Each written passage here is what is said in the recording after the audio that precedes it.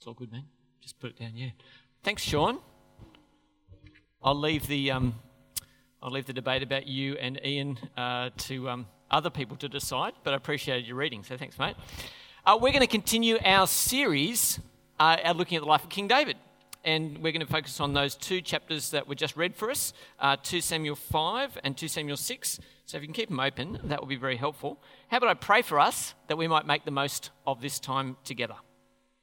Heavenly Father, thank you for your great love. Thank you that you've preserved this word for us. I pray now that it might live in our hearts by the work of your Holy Spirit. Amen. All right, quiz to start. I want you to tell me, what city is this a prototype map of? What city is this a prototype map of? Can anyone have a guess for me? Yes? Canberra. Is that what you're going to say over there, Doug? Okay, Canberra is correct. Question always becomes, I think, if you go to Canberra, why Canberra? Why do you have a Canberra at all? And part of the reason is, after Federation, there was a debate. Now, can anyone remember when Federation was? 1901. Okay, fantastic. It took an Englishman this morning to remember that in the congregation, so that was pretty good. After Federation, there was a debate between two cities. And you can kind of get a sense of that debate when you look at this next picture that I'll put up. There was a debate between Sydney and Melbourne and how powerful Sydney was versus how powerful Melbourne was. And what they were doing effectively was having an arm wrestle for seeing who would be the capital city of this new nation of Australia. And when you have one of these huge debates, you can go one way or the other, or you can do the third option. And so what they did instead was choose to put the capital city nowhere. They didn't go with the best city in the world, or Melbourne. They went with Canberra/Yass, which I think was what was on the form that they voted. And the idea literally was, it wasn't Sydney and it wasn't Melbourne. And so here we chose Canberra. Why? Because the capital was a compromise that draws people together. It was supposed to be a unity thing. And so when we go to Canberra, we see some of that. All these things come together in Canberra. So we have the political power of the country with our national parliament there. And we have the legal power centred there with the High Court of Australia. We have the historical with the War Museum. We have the military with Duntroon, the military college. And we have the diplomatic there. So we have lots of ambassadors' houses and whatever are in Canberra. That all comes together in that place. And what we're going to do tonight is we're going to see that David was creating the nation of Israel in a new way, and he was going to move the capital city from a place called Hebron, blue arrow, up to Jerusalem. And the reason he needed to move it to Jerusalem is that Jerusalem was not at that time a part of Israel. And we'll talk some more about that in a little while. When was all this happening? Well, according to our timeline, if we kind of zoom it in a little bit here, we're somewhere in the period from 1000 to about 1005 BC. So a long time ago. And what we're going to be watching is this is how David establishes his kingdom, which is a pretty exciting thing because we've been doing this series on King David for a while. And we've had this anointing idea before us. Do you remember the idea of anointing? Oil on the head to say, you are the king. We've had a bit of a problem running, haven't we? We've had two people who have been anointed to be king. One who's actually acting as the king, that's Saul, and one who's the kind of king in waiting, who's David. Last week, in a tragic battle with the Philistines, we saw one of them had been removed, and now David is free to run the show. And so that's where we're up to. And we see that in 2 Samuel chapter 5. Have a look with me at verses 1 to 4. All the tribes of Israel came to David at Hebron and said, we're your own flesh and blood. In the past, while Saul was king over us, you were the one who led Israel on their military campaigns. And the Lord said to you, you will shepherd my people, Israel, and you will become their ruler. When all the elders of Israel had come to King David at Hebron, the king made a covenant with them at Hebron before the Lord, and they anointed David king over Israel. David was 30 years old when he became king, and he reigned 40 years. In Hebron, he reigned over Judah 7 years and 6 months, and in Jerusalem he reigned over all Israel and Judah 33 years. A couple of points to note. Firstly, did you see that David makes a covenant? You remember we met this word last week? David makes a covenant with the leaders of Israel.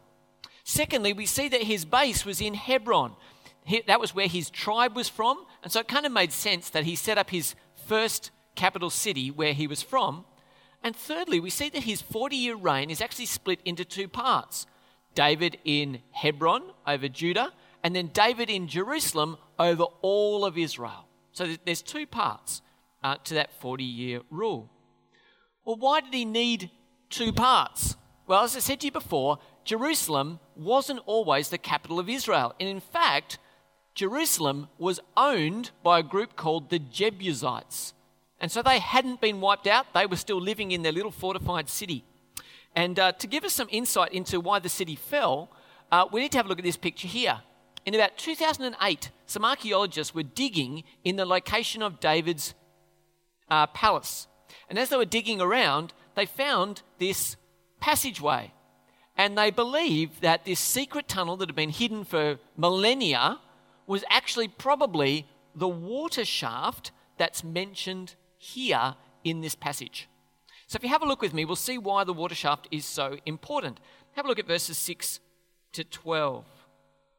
The king and his men marched to Jerusalem to attack the Jebusites who lived there. The Jebusites said to David, "You will not get in here. Even the blind and the lame can ward you off." What does that tell you?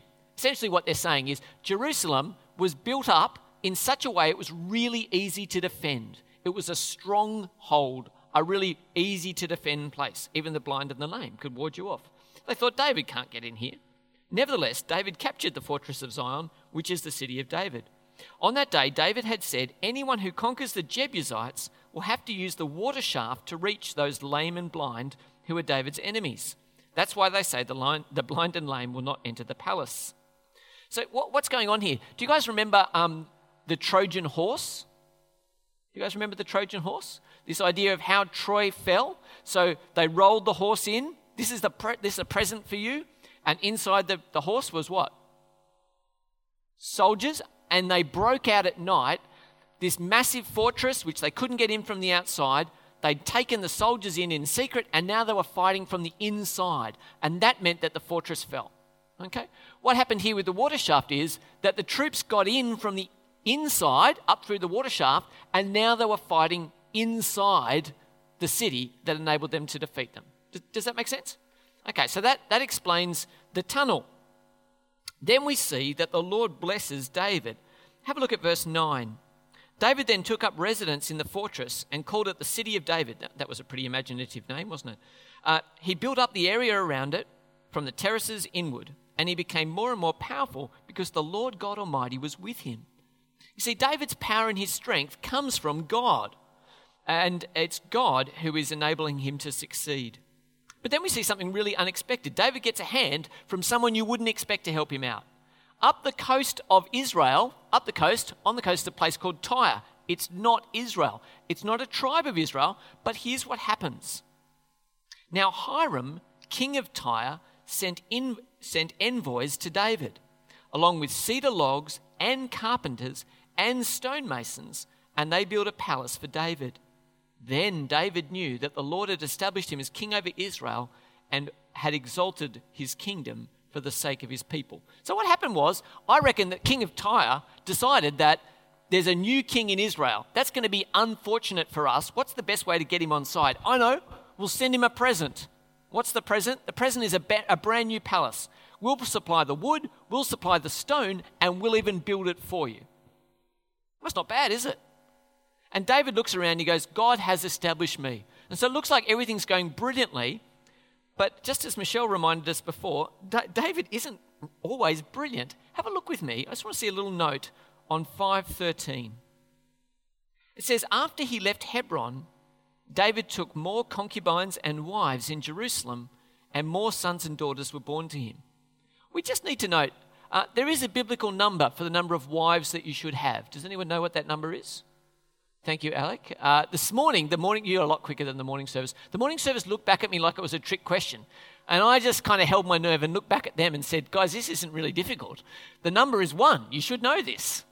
So the number of wives is 1, and David here is taking more and more wives and concubines.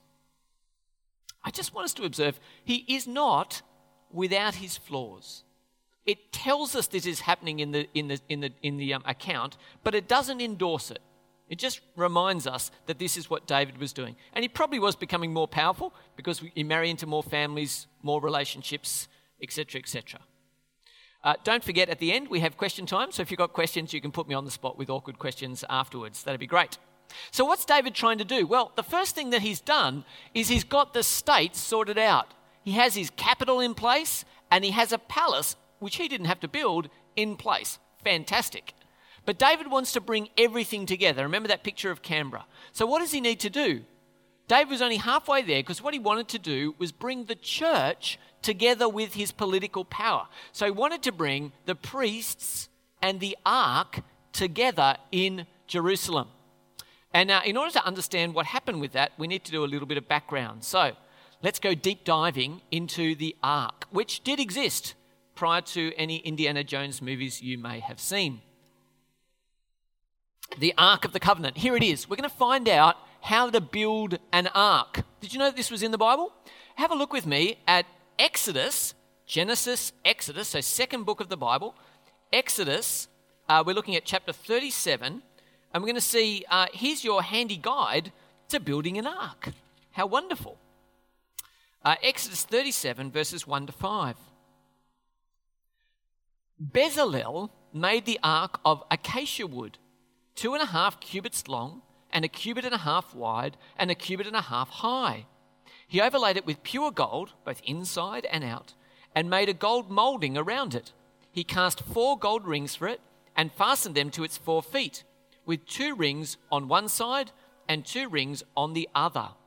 Then he made poles of acacia wood, and overlaid them with gold, and he inserted the poles into the rings on the sides of the ark to carry it. Hey, Zach. So let's have a look at the things that we've noticed so far. So firstly, the atonement cover, this is the lid for the ark. Does anyone know what was inside the ark? 10 Commandments, yes. What else? A jar of manna. Aaron's staff, yes. And I think there's one more thing that I can't remember off the top of my head. At any rate, precious things are in there. It's covered in gold. Now, are you guys familiar with cubits? No.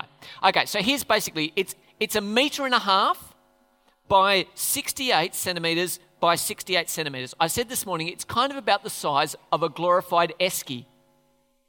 Okay? That's kind of the size that we're talking about. And it's obviously a lot more precious. It's covered in gold and made of wood. So what else have we got? We've got these cherubim on top. These are kind of creatures with wings. And then it's got, did you notice these? Rings. Why did it have rings? Good work. Absolutely right, Owen. So you can slide the poles in. All right, you guys are doing great. You now know how to construct an ark. What we now need to learn is how do you move an ark? And that is found for us in the book of Deuteronomy, Numbers, Leviticus, Numbers, Deuteronomy. In Deuteronomy chapter 10, verse 8, I read this. At that time, the Lord set apart the tribe of Levi to carry the ark of the covenant of the Lord, to stand before the Lord and to pronounce the blessings on his name, as they still do today.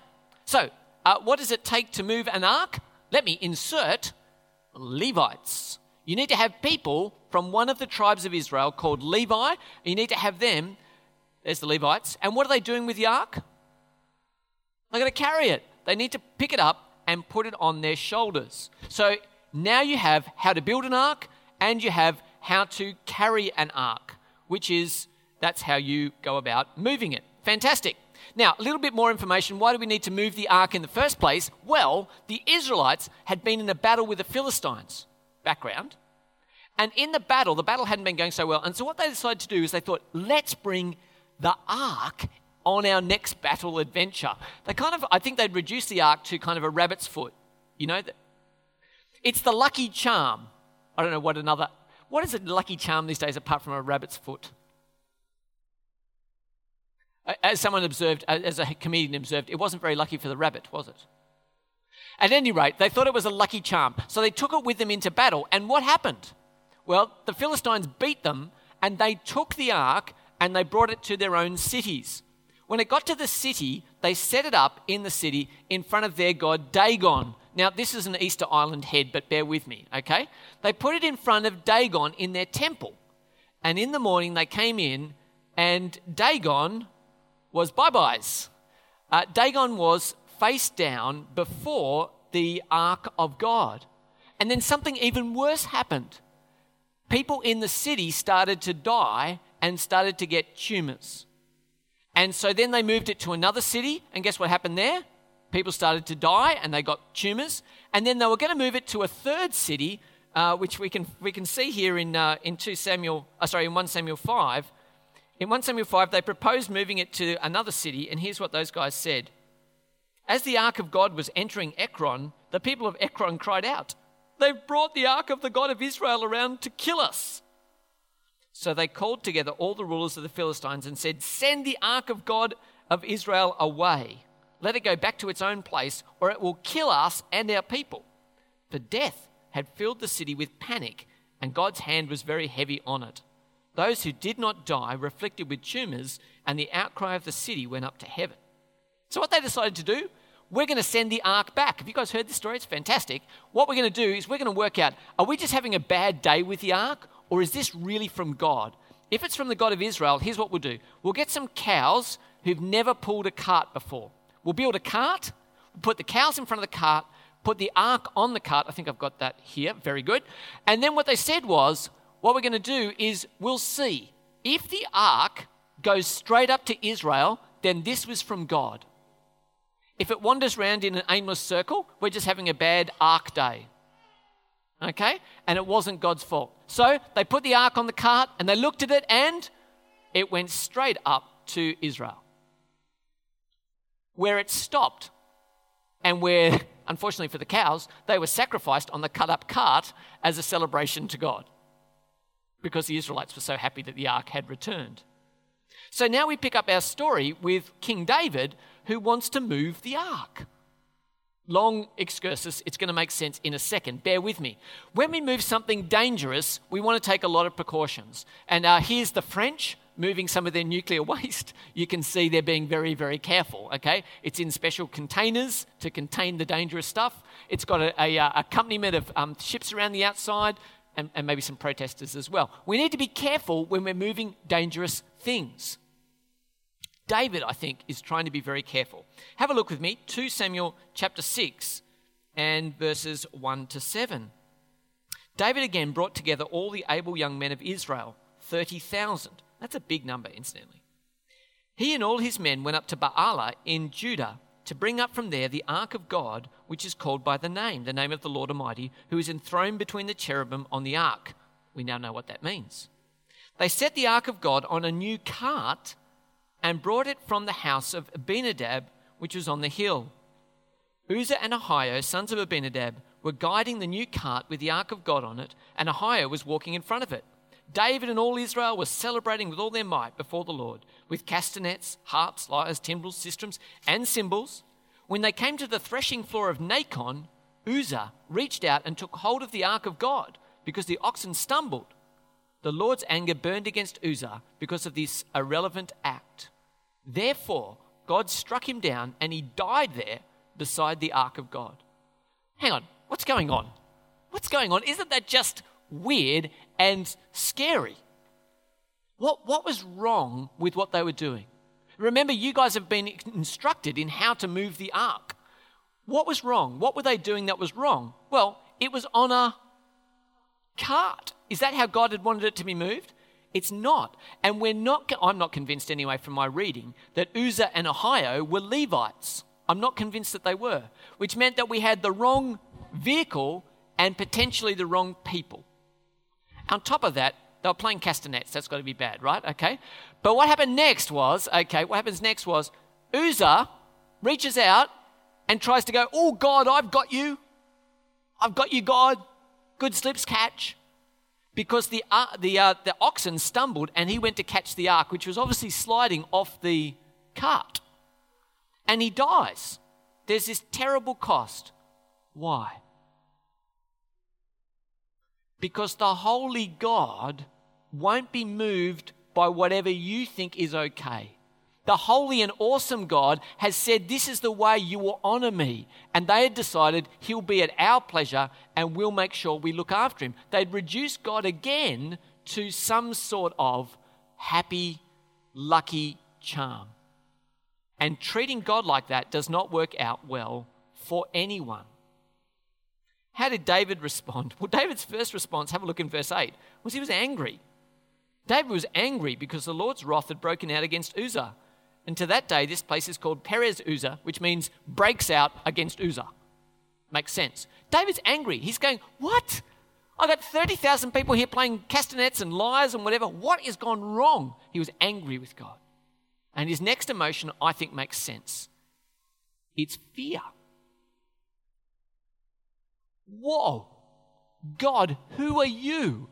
I thought you were in the box helping me consolidate my political power, but now I find that you're so holy, so awesome, that you're actually able to kill people who do the wrong thing.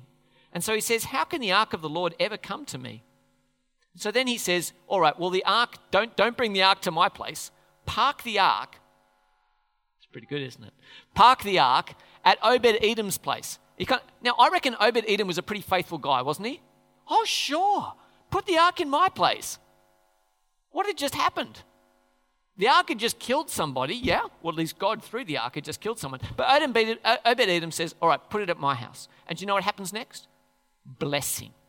Blessing flows on his house because he honours and respects God. And so for the next 3 months, blessing pours out all over his house. And then David goes, well, you know what? I want some of that at my place. Let's move the ark again. And so David has another go full of worship of God. And so his second go is a little bit more successful, although I want you to observe it's totally over the top. Have a look at verse 13. When those who were carrying the ark of the Lord had taken 6 steps, he sacrificed a bull and a fattened calf. Have a look at this. 1, 2, 3, 4, 5, 6.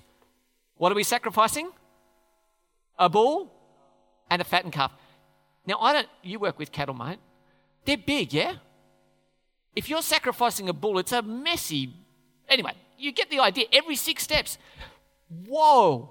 We want to make sure, God, please don't do anything bad to us. We're sacrificing our heads off here, right? Craziness. My observation would be David's afraid, but he's not doing what is right. He's overcompensating. God, if I can keep you at bay by sacrificing, that'd be great. The reality is God told them how to move the ark. Put it on the shoulders of the Levites and you'll be okay. And I think he's just afraid. But he is full of worship. And so he starts to dance before the Lord. And this is where we get this wonderful scene here where he's despised by Michal. Have a look at this, verse 16. As the ark of the Lord was entering the city of David, Michal, daughter of Saul, watched from a window. I think this is the very definition of looking down on someone. Okay, that's good material, right? Okay. And when she saw King David leaping and dancing before the Lord, she despised him in her heart. There's David leaping and dancing before the Lord, and she goes, this is not kingly. You are not doing justice to your position here. You're disgracing yourself. Why was David dancing? He's got the music in him. No, he just loved God, and he wanted to honor God with all of his heart. And I guess sometimes we can watch other people worshiping God, and it's possible for us to sneer at them, isn't it? Why are you so into this? People with their hands in the air, look, just put your hands down, chill out. Don't you know that it's official policy to put hands in pockets? Don't you know it's officially okay to sing quietly or to fold your arms and opt out entirely? And when we do that, we really are dishonoring God, and we're dishonoring those who are seeking to honor God in their hearts. On top of that, can I just observe, many of us would never dance, right, before the Lord, I think, right? But it is intriguing to me, and it doesn't need to turn into a dance session tonight in our conclusion tonight, okay? That we don't need to do that. But here's the thing. When I'm wholeheartedly involved in perhaps a Champions League game this morning and Liverpool equalises, okay, I am not sitting there quietly going, oh, that's interesting. I am punching this and I'm doing some of these. I'm dancing wholeheartedly with joy. But don't do that before the Lord, who's the most important person in your life. Interesting, isn't it? David shows some genius, I think some real genius here. What he does is he brings the state together in Israel with the church. And he creates a capital city, a brand new capital city, a compromised capital city that was further north than he would have naturally had it, that drew in the northern tribes and brought together the political power and the religious power. I think he's a savvy guy, young David. And so David has had this incredible reversal. Do you remember a couple of weeks ago, he was begging for food from Nabal? Do you remember that message? He was begging for food on the margins of society. Then God removed Saul and his descendants, and now the place is open, and David has become the king, where he's so blessed, it says, at the end of chapter 6 there, that he's able to give everybody a sticky date pudding and send them home. That's pretty good, isn't it? That's a pretty good reversal. That is God's timing. Do you remember how patient David was? He didn't take it into his own hands. He waited for God. This is a God reversal. Well, there we go. There's a 3,000-year-old story. Fantastic. We can go home, can't we? Where's the life-changing application? Let's think about a couple of things to apply this. Number one, the living God is holy. The God who is actually there in the universe is holy, and he is not your homeboy. The living God is holy and he is not your homeboy, okay? He can't be reduced to a rabbit's foot and he can't be taken for granted. We have to approach him with reverence as he reveals himself. God said, "Come to me carefully. I am holy."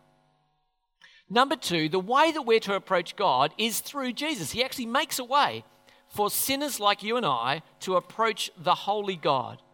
And in Hebrews chapter 10, the writer, I'd read the whole chapter, but, that's probably pushing things.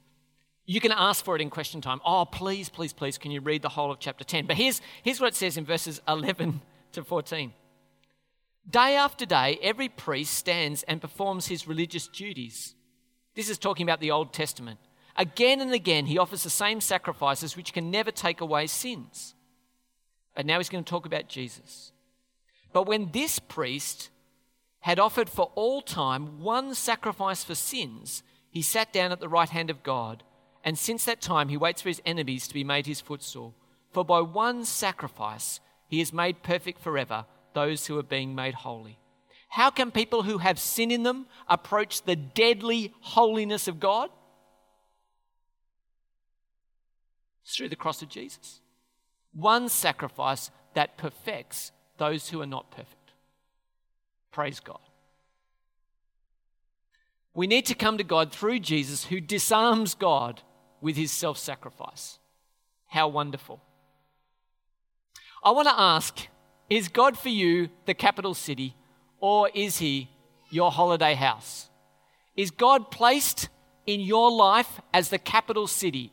Do all roads run through God when it comes to making decisions of commerce, love, education, all the aspects of family and in your life? Does everything run through the capital city? Or is God a holiday house we occasionally visit once a week, every fortnight, when the kids are well, once a month? When does God get a look in your life? Is he placed as the capital city? Do you need to move him up from Hebron into Jerusalem in your life? Is he at the center of all of your networks? Fourthly and lastly, when it comes to worship, will we be people who worship God with our whole heart? Will we bring the best of ourselves to honor the living God?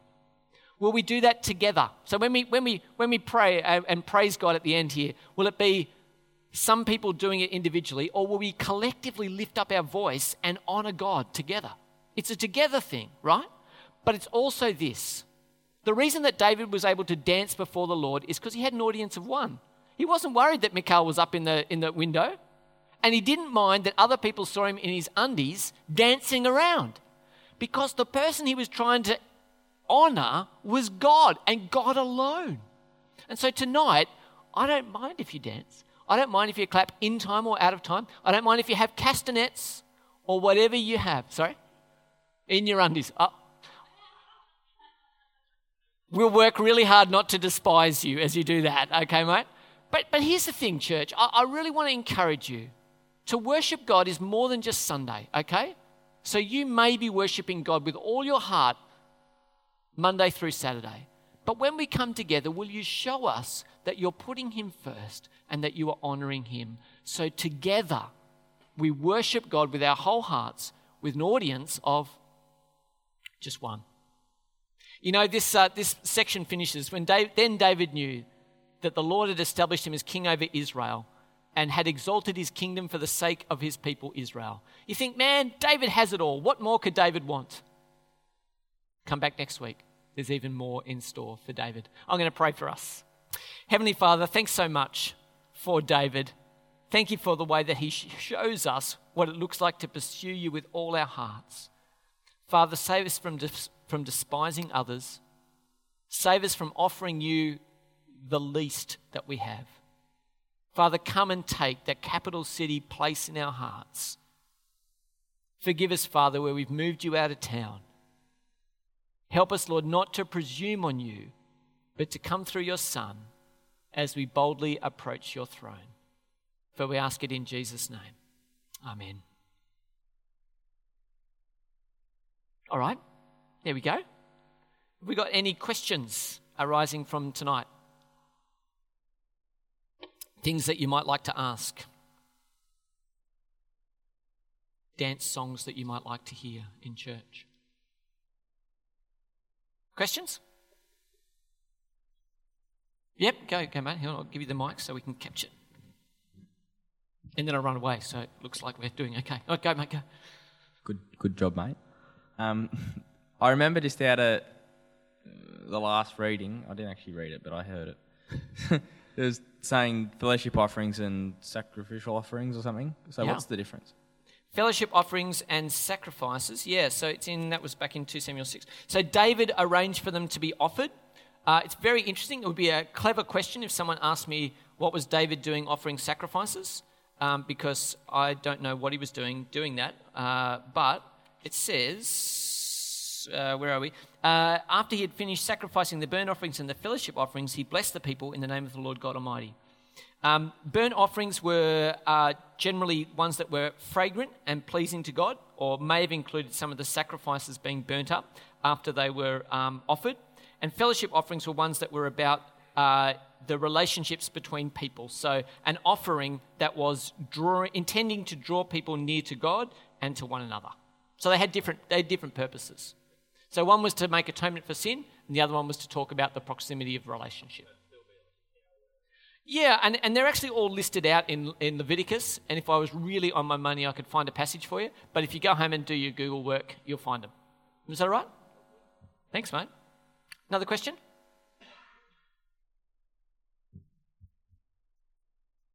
Great. Oh, Lauren's got one. Oh, great, Lauren, thank you. I'm just interested in the undies. How do we get to the underpants? What does that mean? The ephod is the word, and it's a linen garment, and it wouldn't have been the thing that everybody was wearing, and there's special clothing that's set aside for the priests to wear, and this is kind of the under part of that. He just stripped off? Yep. He just got all... How did he do that? Why did he do that? It seems that the ephod, if you chase that word through, you'll see that the ephod's used to determine God's will, or puts you in a place where you're able to do better at understanding what God wants you to do. And so it seems like he put it on, and it was part of his, I think, reflecting his desire to be close to God. And I think probably he was freer to dance. Can I just observe to the guys here? It's very often that, I used to have mates who would say, I don't get all this singing, all this Jesus is my girlfriend stuff, which just does my head in, okay? David is more manly than anyone. He is the Class A warrior. He's the guy who goes out and slays Goliath. It just so happens that the biblical picture of masculinity, sorry, this is a rant. The biblical picture of masculinity includes poetry and playing a musical instrument, as well as slaying bears and lions. As well as being the leader of the rebellion as an outlaw on the fringes of society, he's also the holy king. Okay, and I just want to say it is such an impoverished view of masculinity that says we cannot express our hearts to God with real emotion. And so I would say to those of you who want to say to me, I don't get into all that stuff, I'd say take a look at biblical masculinity and find a place to express the depths of your heart to the living God who sent his son to die for you. Long rant, good question. I'm going to sit down before I go, there's another one. Go Annabelle. All I can say is I'm post-rant, so anything could happen. Go, Annabelle. Part 1 is a question and part 2 is an observation. So part 1 is, am I right in observing that this is the first time that we begin to see the significance of Jerusalem? Yes. As a city? Yeah. And part 2 is thank you, because I don't think I'd seen the significance of this passage before studying it as part of this series. Great. So yes, absolutely. From now on, we will pray for the peace of Jerusalem. The centre of the people of God will be in Jerusalem. We'll build the temple in Jerusalem. You'll have people still today saying Jerusalem is the centre of God's plan on earth. I don't think that's true. But this, for millennia to come, will be the absolute centre point of God's plan. Yeah, so it's fantastic. It's absolutely, and there was one through a shaft. All right, I'm going to stop and sit down and hand over to Michael. If you've got more questions, there's lots of supper. Come find me and we can talk more.